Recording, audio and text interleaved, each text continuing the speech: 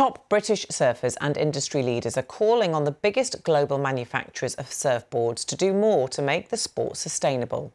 Most boards are made from toxic chemicals, while wetsuits use oil-based products that aren't biodegradable. And it's estimated that the average surfer has a 50% bigger carbon footprint than the average person. Claire Marshall reports. This is 7 times UK champion surfer Lucy Campbell. She's at the top of her game, training for the Olympics, courted by global brands who understand the power of her image and how it could sell their products. But she's aware of the darker side of surfing, the carbon impact of travelling to find that perfect wave and that message of mass consumption. She's calling on the industry to clean up its act. It's often hard to turn down a big paycheck with a brand that isn't sustainable, but it's definitely more worthwhile in the long run. Have you done that? Yeah. Really? Yeah, 100%. There's definitely examples of how those brands can be more sustainable and how they can have less impact on the environment. And I think that they need to take the onus and make that difference. You know, you do want to encourage people to get outdoors, but at the same time, at what cost to the planet? I'll take you down to where the process all starts now. Yeah. And that's in the shaping room. There's a cost from the toxic materials used in manufacturing. Paul Blacker is one of the UK's top surfboard shapers. Over 35 years, he's crafted around 5,000 boards.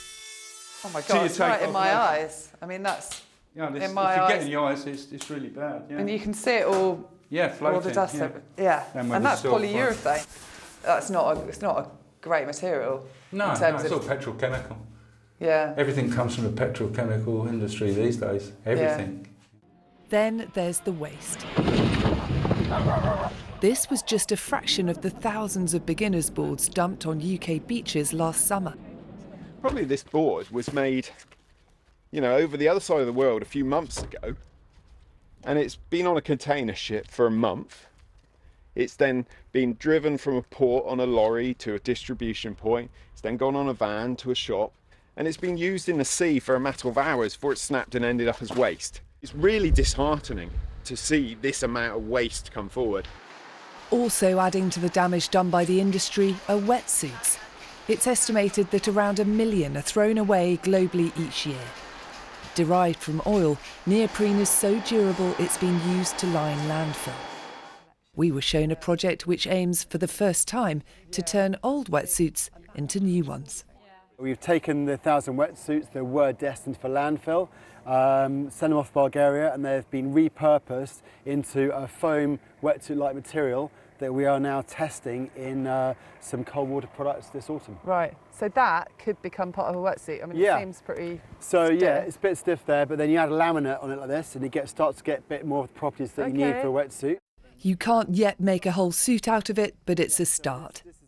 Some of the press that's coming out around the toxicity of neoprene is extreme, to say the least, and horrendous. So if you knew that, why wouldn't you change?